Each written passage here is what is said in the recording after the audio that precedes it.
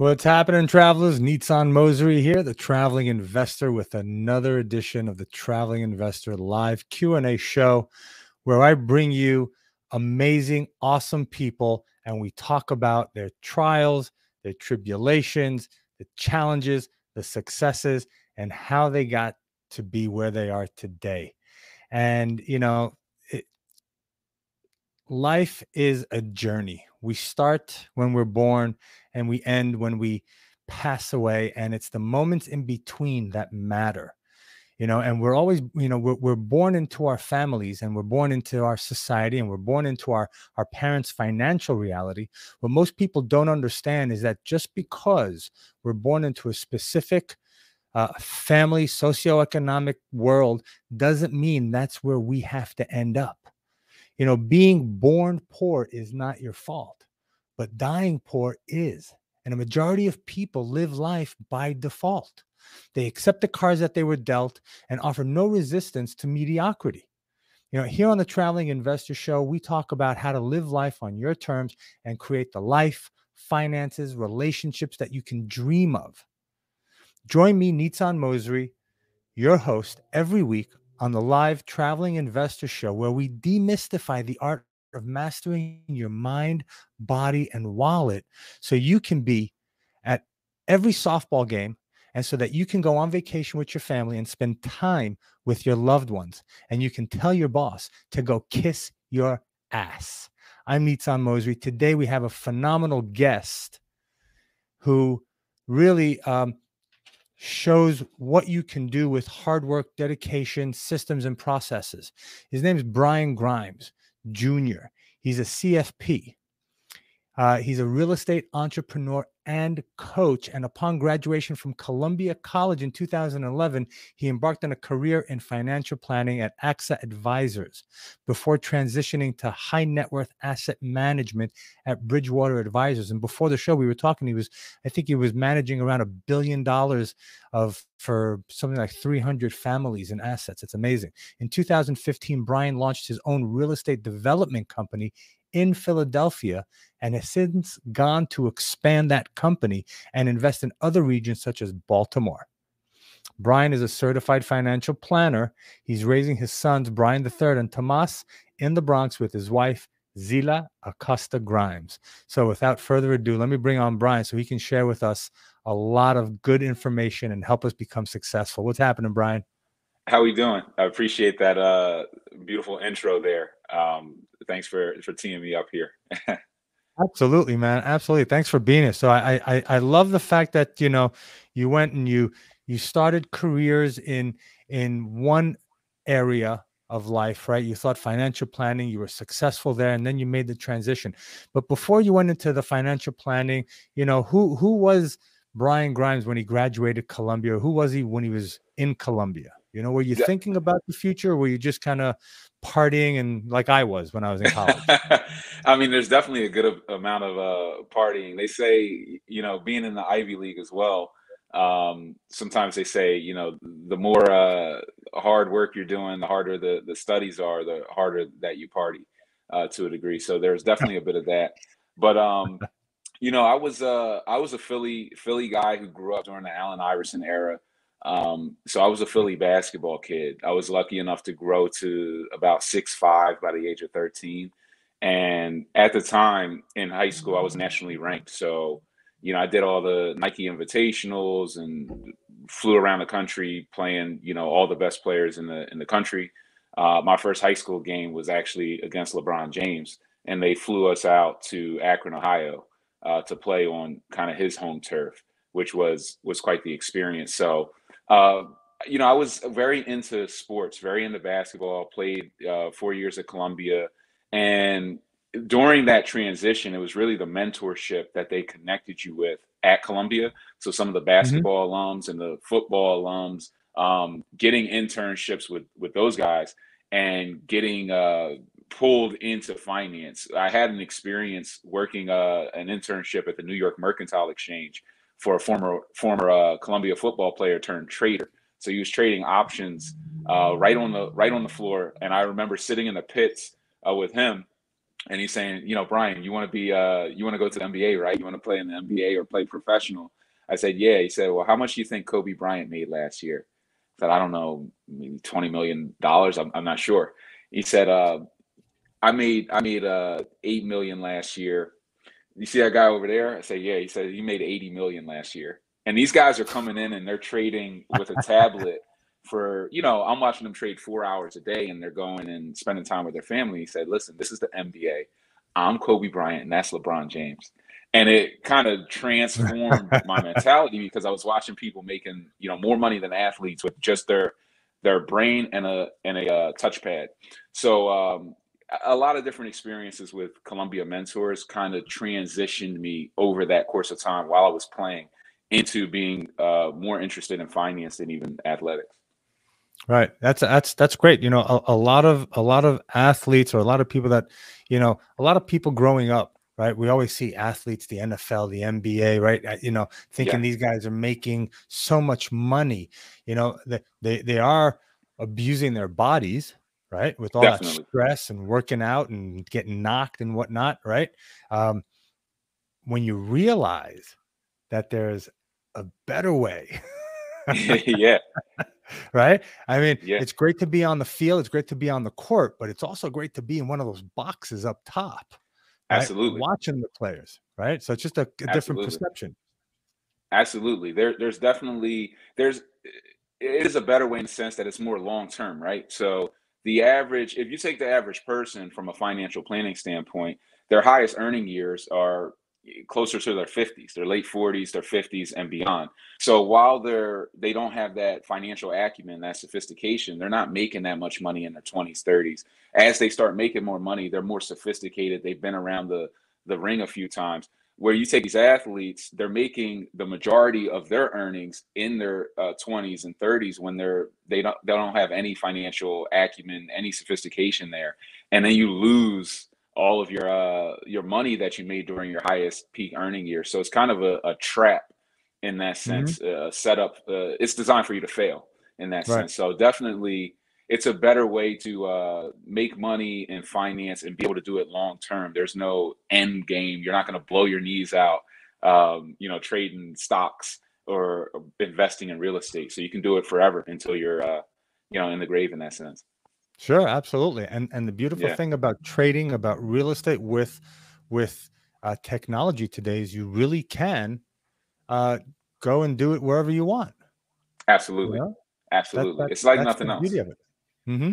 Yeah, I agree. The technology piece, whenever I talk to my students about real estate and technology, it's the advantage that we have that no one had even 20 years ago. I mean, you can do what you can do on your smartphone today, you couldn't do with a computer even 10 years ago, right?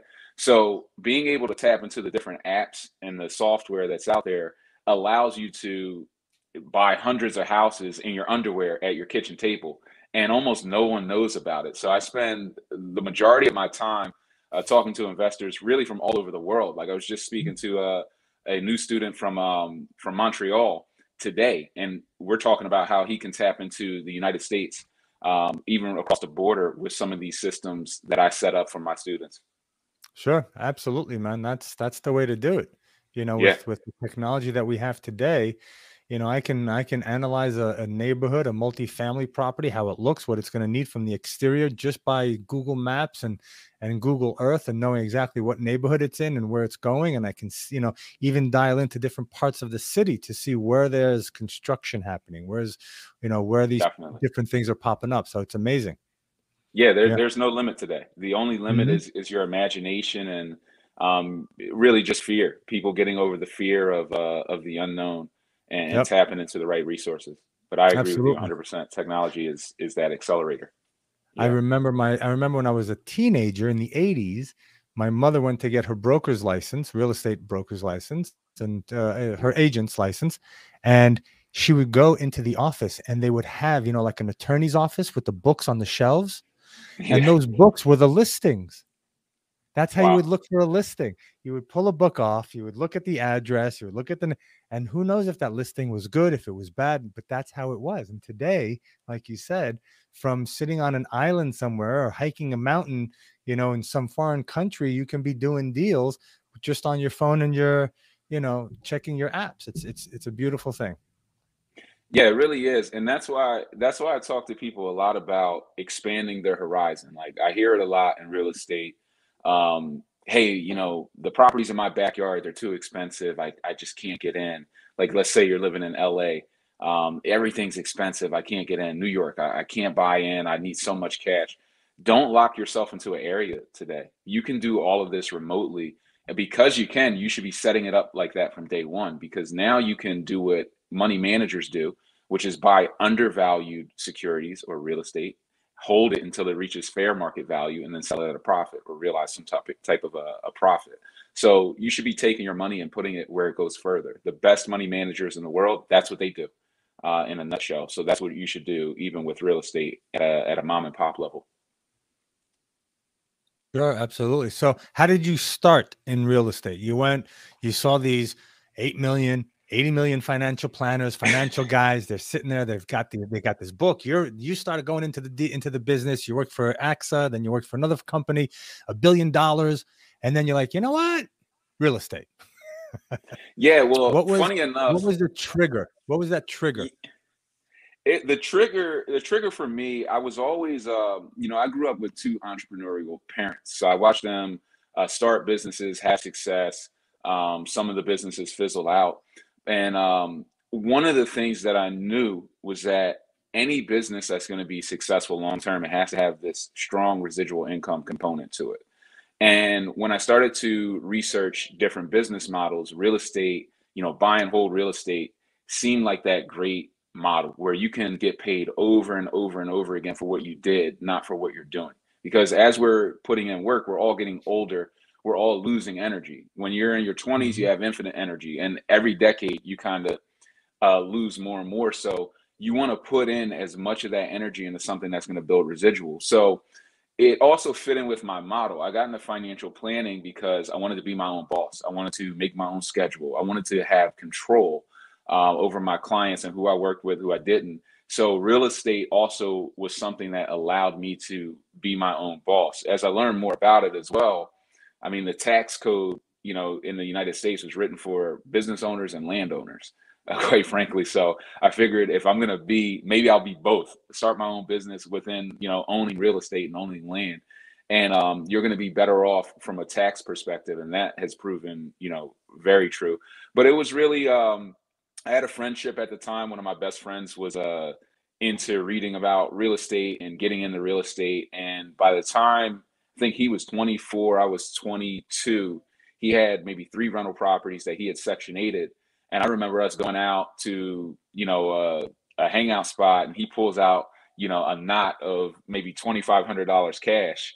And he's just like, yeah, this is the rent money. And I'm like, where do I sign up? What do I have to do to get in on this action? So us being good friends and talking every day, all we would talk about is real estate and different ideas and how we could make money in real estate and what types of properties were there and what areas were great. And it just became an obsession. So I knew from day one when I started working, I was only making money for the purpose of transitioning that money into real estate. So my employer became my partner because they were providing me with capital to put into real estate. And every dollar I made, I would try to save maybe 30 to 40% and put all of that into real estate. As soon as it built up in the account, we're dumping into a property.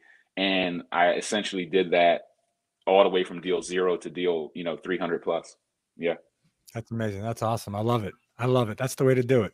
That's exactly Yeah. the way to do it. And travelers, if you're listening out there, or not if, but when you're listening, I want you to hear what Brian said.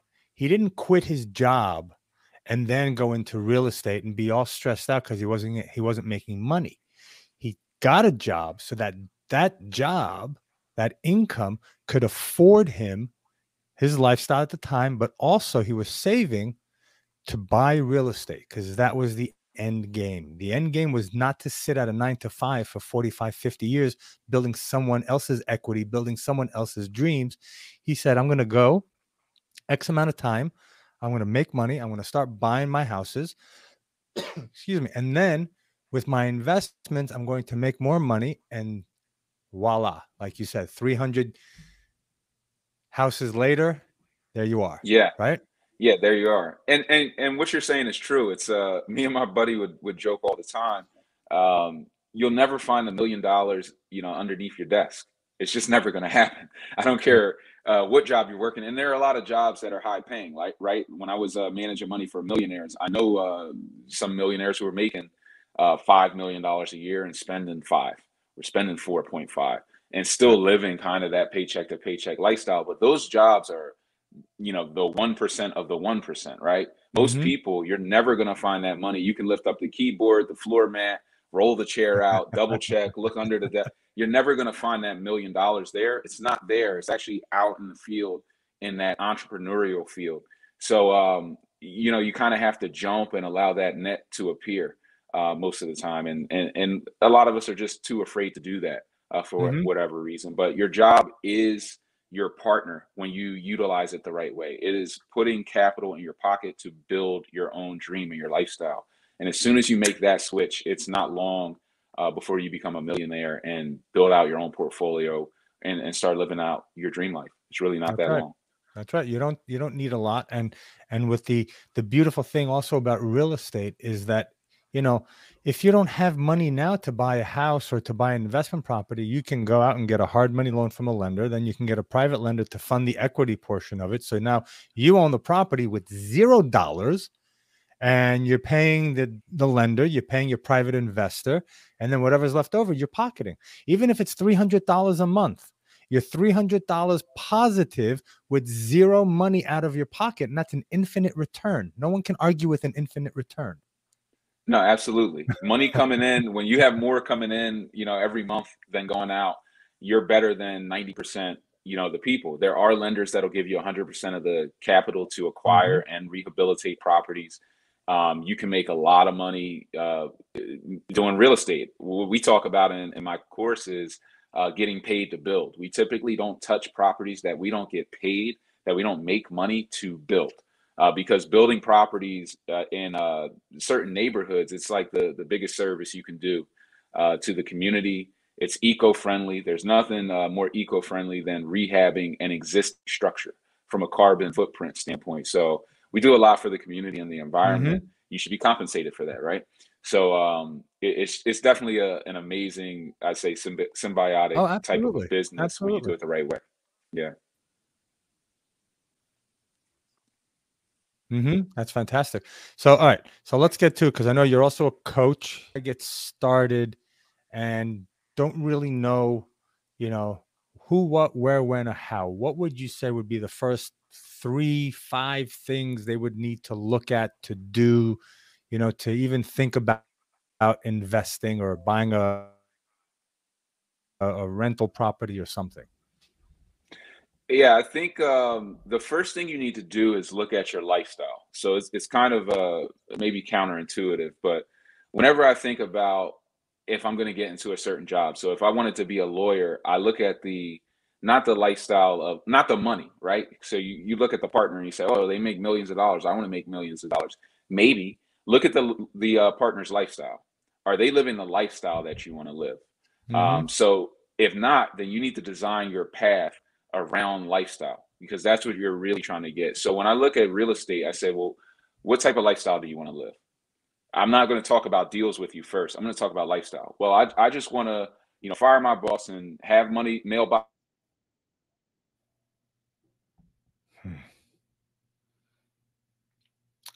Are we still on? Or is my. We're having some technical difficulties here. There we Okay, go. so we're on. Brian was in the middle of talking about. There he is. Yeah. So picking up where we left off, if you have like that desire to just have stable income, you're going to be a really good buy and hold investor. If your desire is more around, I want a lifestyle of flash, I want to be able to buy, cars and go out and spend lots of money and do these things, you might be more interested in buying and flipping or something that's going to generate capital a lot faster than the buy and hold strategy. The buy and hold is like that slow and steady wins the race model. House flipping can build up big cash, but it comes with different levels of taxation and different things. So once I nail that down, we will then go into kind of a pure investor's criteria. To get the maximum cash flow in most instances, you want to go to C-class neighborhoods, places that have the highest yields, the best, the most friendly cap rates. So narrowing down where you're going to invest. My mentor always taught me, invest where you know, rent to who you know, and you always be successful. And what that means is buy in neighborhoods that are kind of like the neighborhood that you grew up in, rent to people that are from the walk of life that you came from or that you're currently in. And because you understand the neighborhoods intimately and you are familiar with the people, the clientele, you'll typically be more successful than if you buy in places you have no familiarity with and rent to people that just aren't like you and that you don't identify with. So we'll narrow down their area, and then it just becomes, I think after that, it's just plug and play, plugging people into the right resources, the right lenders, the right contractors, and giving them the knowledge of 300 plus deals, what can go wrong, how to avoid it, those different pitfalls that you hear about, like contractors running off with thousands of dollars and doing hack jobs on their properties. There are really easy ways to avoid that. Most of us just don't know those ways or have the confidence to stand up to contractors when we're just getting started. So it's a pretty stable process. Lifestyle, criteria, boiling that down, and then just plugging you into the resources to get started. Oh, it's fantastic. And so that's that. I love it. I agree. You got to know your lifestyle, what you want, where you're going with it, and then you can create the business around that lifestyle. Right. And Absolutely. that's kind of what I taught. That's what I share with my clients as well. And it's funny that you mentioned that, because that's the first thing that we talk about as well. What's your lifestyle? What do you want to do? Who do you see yourself becoming? Right? What are you looking for? Right? Exactly what you said, right? The lifestyle, because you can run, you can chase the money your entire life Absolutely. and have the money but not have the lifestyle, because you're too busy chasing. You never put in the systems and the processes. You never delegated correctly, or you to anyone, right? So that lifestyle kind of just falls apart, and now you're back at the same kind of place you were, where you're now tied to your job because that's the Yeah. way you built it. Yeah, there are people who build businesses are systems, right? A business is systems. So there are people out there who build businesses. That's what I believe in. And then there are people who build practices. And a Hmm. practice means you're at the top. In order for the lights to come on, you got to be there, and all the clients only want to talk to you and deal with you. Which after a point, you can become enslaved to your own practice. So Hmm. you've just built your own new 9 to 5, or really Exactly. you've built a 12 to 12 to some degree. I mean, you're just working 24 hours a day now. So it's even worse, and you can't get rid of it, and you take it home to your Hmm. family. So yeah, Right. it's a tricky thing, and a lot of people don't know the difference. It's crucial to understand the difference in the early stages of building out your business. Hmm. Absolutely. Absolutely. That's fantastic. And are you now, are you doing single families? What kind of real estate are you involved in?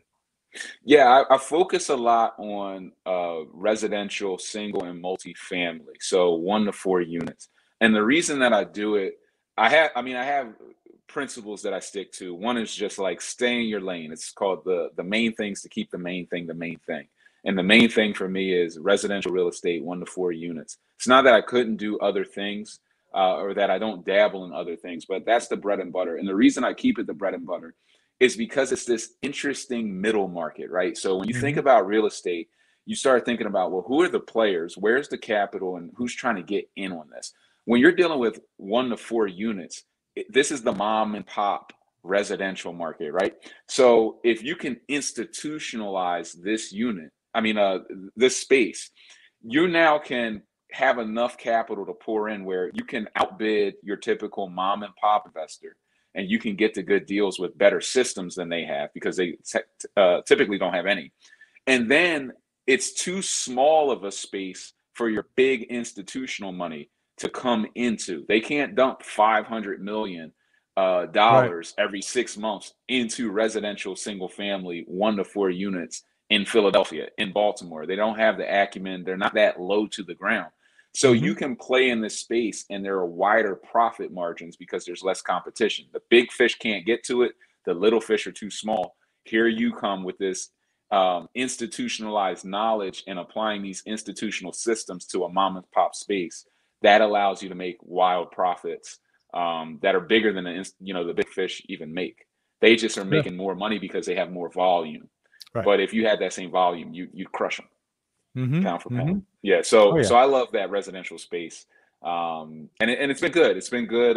It's been pretty recession proof as well as we've been dealing with COVID and some of these other things. It's pretty recession proof to go in and Section 8 a property in a C class neighborhood and make a nice yield. Yeah, Mm-hmm. Oh, especially absolutely. yeah, it's been really good. Mm-hmm. Section 8 is nothing to laugh at. It's a great organization, and for landlords, it's fantastic because you get 80, 90, 95, even sometimes 100% of your money directly from the government. On Yeah, clockwork. You look at the bank on either it's on the 2nd or the 15th of the month. You look at the account, you're like, oh, there it is.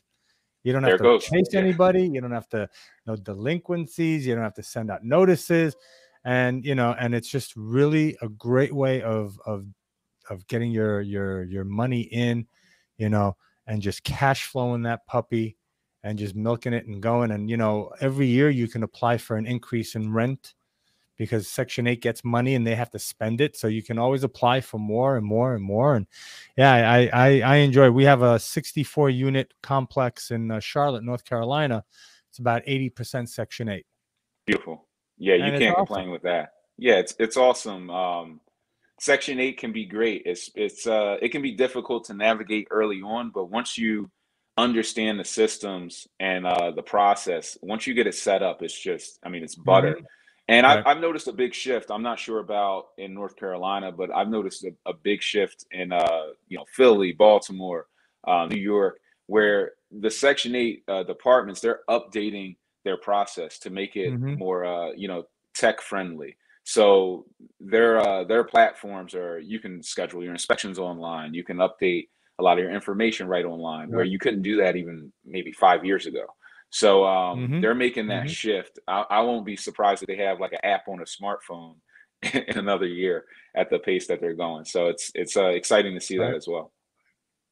Yeah, yeah. You'll be able to take photos of the apartment to show them that everything, the screens are on, the smoke detectors, the fire alarms, everything is in place, and then they can go, okay, check and be done with it, Yeah, rather than sending somebody out all the time to walk the units and check. yeah, So all right, Brian, we got a few more minutes. So what would you, when it comes to mindset, right? Because you play ball. yeah. You play ball with some of the big guys. You rubbing elbows with them. You rubbing elbows with multimillionaires, right, in the financial world. Now you're doing the same thing in real estate. What was that thread of the mindset that you always kept here that helped you move forward? Yeah, I would say my mindset that I got from sports was always focused on um, just hard work, right? Just hard work. I'm going to outwork people if I have to, and I'm going to be a bit more fearless than the average person if I have to. So we were talking earlier about like cold calling and us getting indoctrinated into financial planning early on, and you get handed that phone book and they say go. Hmm. And I don't know about you, but I remember sitting across from people who just couldn't do it. They couldn't pick up the phone. They couldn't get over the fear. They didn't develop that what they call rhino skin, that six Yep. inch thick skin, that it just makes you unbreakable. You don't, somebody could curse you out on the phone and you're just like, have a nice day. I don't Right. even care because I'm gonna go through this brick wall. And I got that from sports and I carried that energy into financial planning. I remember at that particular point just making that decision that I'm going to go down swinging. I'm not going to fail. If I fail, I'm going down swinging. And I carried that into real estate. Um, and you need a tough mindset in real estate because it's one of the most difficult shifts to make in a sense because it's blue collar versus white collar. So a lot of us we're white collar workers. You know, I'm in finance, you're in finance. We're doing different things where there's a HR department and there's a protocol and a way people handle themselves. And then you go into real estate and it's like it's super blue collar. Like the guys got in a fight today and there's no HR, and it's a different business where it's all based on respect and how people carry themselves. And if you don't carry yourself a certain way, and if people don't respect you, it's hard to get deadlines hit and timelines, you know, done and jobs done and deals stamped. So making that transition to that blue collar mindset, it's tough. But if you have that sports background or some type of background, some moment that forced you to make that decision that you're going to go down swinging if you're going down at all, you need to tap into that to be highly successful, because your job as a real estate developer is to put out fires all day. It's not to make money. It's not to look cool. It's to wake up every day, answer the phone. Somebody's gonna be saying, "Hey, there's a fire drill here. We got it," and you put out fires all day. Stay calm and to be in control. So you need to tap into that next level. I'd say that's the mindset that has helped me to be successful. That's fantastic. That's awesome. I love it. You know, like I always say, when a fire happens, and not a literal fire, you know, but when something goes sideways and it's an oh my God kind of thing, and you're freaking out, I tell people you're allowed to say oh shit 3 times. Oh shit, oh shit, oh shit. Now, okay, you got it out of your system. Okay, Yeah. great. Now let's look at how to solve that problem, right? We just did our little freak out. Everybody's got to freak out, right? So you get to say oh shit 3 times. Now you got it. It's out of your system. Now take that hat off of the oh shit. Now put the hat on of the problem solver, and let's work on finding solutions to the issue, right? To the challenge in front of us. Absolutely. Yeah, it's Right. definitely about Yeah. So solving it's things. Yeah, go ahead. no, go ahead. I was listening. It's definitely about solving things. There are people who I'm sure you've run into it. They're just not solution focused. They bring you problems, and you're like, no, don't bring me more problems. Bring me solutions, because the more solutions you go through, the quicker you realize that there's always a solution. There's always some type of way to get around these problems. And I think that's a you might have noticed that about yourself and your journey as well. I think that's one of the biggest turning points, when you realize that no matter what happens when you answer that phone, if you just stay calm and look at all angles, you're going to be able to solve it. And I think that's a lot of people's fears. They think when they get into, it could be real estate, it could be anything, any type of business path, that they're going to run into that one problem they just can't solve. And it's not true. It's a mindset thing. You're going to solve problems. You're going to iterate 100 times. And that's what every successful entrepreneur does on a daily basis. They run into issues, they iterate, they get better, and they move beyond it. And they do that 100 times. Some people call it luck, but it's a lot of hard work and iteration on a day-to-day basis. Mm-hmm. You know, it's they're saying experience comes from bad decisions, and knowledge and wisdom comes from experience. Yeah, So that's it's very okay true. to make bad decisions, right? We make mistakes, we make bad decisions, but you got to move on, right? You say, okay, that obviously didn't work. Shit, that didn't work. Okay, what now? And you just got to keep moving forward, keep moving forward, keep moving forward. A lot of people, I agree with you, that they get stuck in that paranoid deer in the headlights syndrome, and they freeze. And it's because and I know you talk about it with your coaching clients, and I know that you do this as well. Whatever you focus on expands. And it's true. Absolutely. The sages of thousands of years ago, the gurus of today, and now science of today is proving that whatever you actually focus on expands. So if the people that get the deer in the headlight syndrome, all they're seeing are those headlights. They're seeing the headlights coming at them, the problem charging at them at full speed. They don't see the side of the road on this side. They don't see the side they don't even think, hey, why don't I jump? Right? Exactly. They're just focusing on that problem. Focus on the solution now. Focus like, okay, there's headlights coming my way. What do I do? Where do I go? How can I get out of this situation? Right? Who can help me here? Exactly. Yeah, and a big part of that training, especially when you're in charge, when you're building it out, is not doing everything for everyone. Is forcing them to own problems and try to solve them before they call you. So it's, I've literally had to tell people, look, don't call me. Don't call me. I know I can solve this, but I believe you can solve it. Don't call me. Call me Mm-hmm. last. Mm-hmm. They say the Steve Harvey method, which is kind of funny, is if somebody calls him with a problem, maybe they'll text him and say, "Hey, I got a big issue. Call me back." He won't call him for 2 weeks, and he says usually when he calls them back, they've already solved it, and they don't need him anymore. And he's not even guilty because, hey, oh, I called you back. Are you okay? Everything? Yeah, I'm fine, man. No problem. And he's like, oh, all right, cool. And it's Right. I figured it you don't out. have to wait 2 weeks, but in business, you definitely want to give people, maybe a day, maybe a couple hours, but don't Mm-hmm. always, answer that phone and be that first line of defense. Just ignore the call half of the time, and Oh, you'll see absolutely. your people get smarter. Yeah. Mm-hmm. Yep, absolutely. Yeah, I'm listening to this book called Clockwork, and it talks about building systems in your company and whatnot. And he talks about the 4 Ds. The 4 Ds is doing, deciding, Mhm. delegating, and designing. Right. So in the beginning, Interesting. we're doing everything. Right.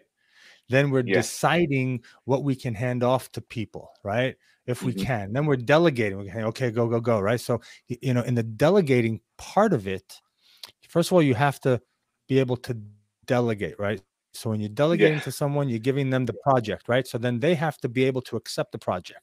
Then the next level of delegation is they have to be able to accept the fact that you're not going to solve the problem for them, that they've got to come and they, right? And then the last part of the delegation is where they now take ownership of that decision that they made after you delegated that project to them. Now they own it. Right Yeah. now, when you delegate another item to them or another task, they're not going to come to you with obstacle. Hey, like you said, I have an issue. Call me back. No, they're gonna end up bringing you the solution or the final product after you've delegated it to them. So that's Yeah. great that you said that, because I agree with that 100%. You know, people Yeah. have to own. They have to own the fact that there's gonna, this is the solution that I came up with. This is the mistake that I made. I got to own it. And when they own it, and you don't beat them on, for making a mistake, but Exactly. you support them, right, for taking the for taking the stride into, and moving forward and actually saying, what, I'm going to make a decision, right? So they made the decision. You reward them for making the decision, and then you work on fixing. Okay, what was wrong there? How can we make it better, and so forth.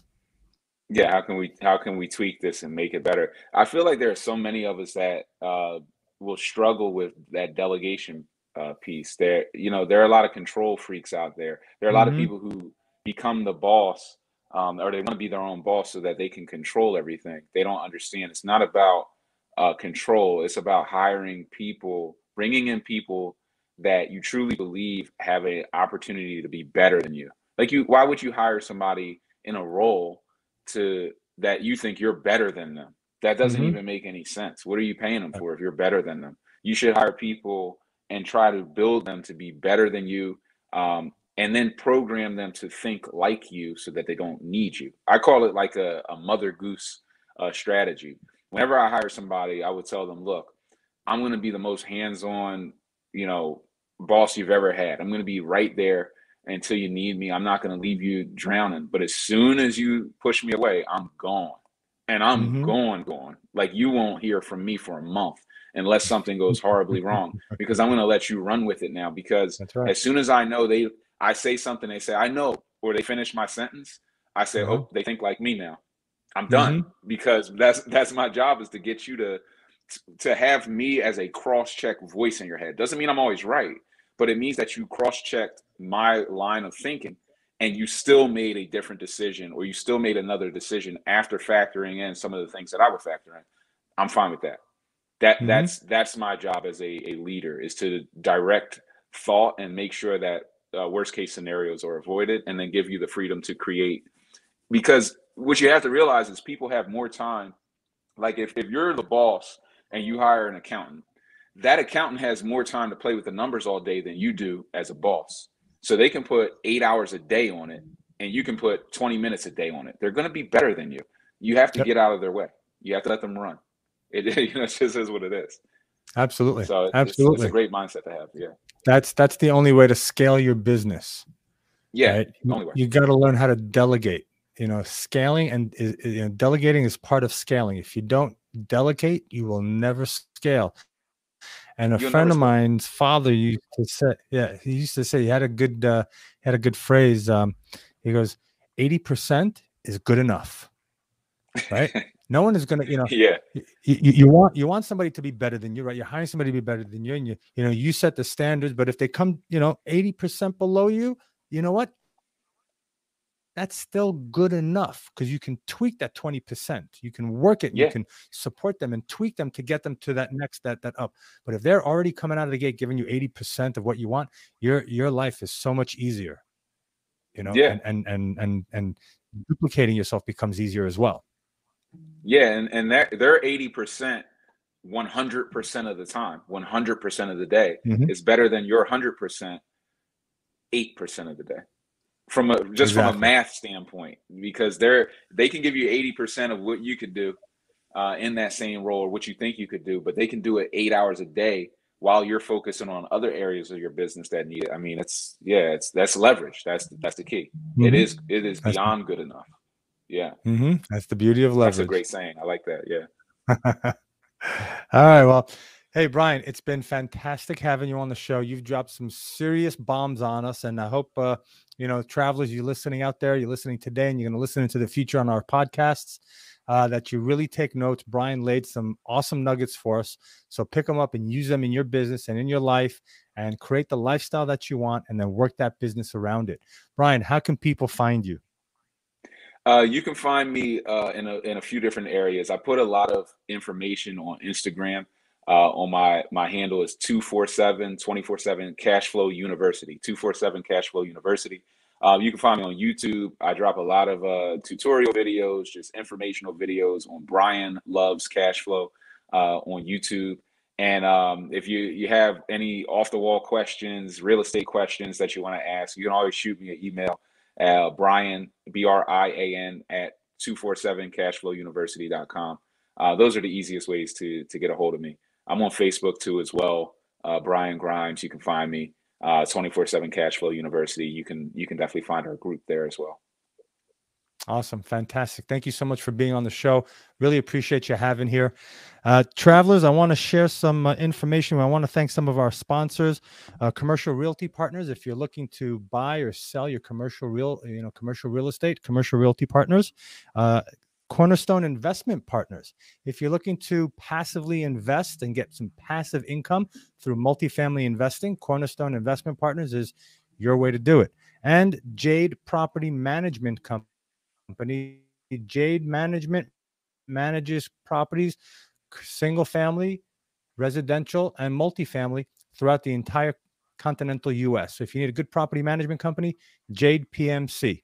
And also, if you want some swag, some traveling investor swag, go to Etsy.com, check out the Traveling Investor store, and get some swag. Like if you notice, I'm wearing a shirt that says Running Comps is my cardio. It's one of my favorite shirts. And you can get a shirt like that on Etsy.com. Thank you for watching. You can catch us on all those different podcast stations: Apple Podcasts, Spotify, Pocket Podcasts, iHeartRadio, Google Podcasts, Roku channel, YouTube. We're all there.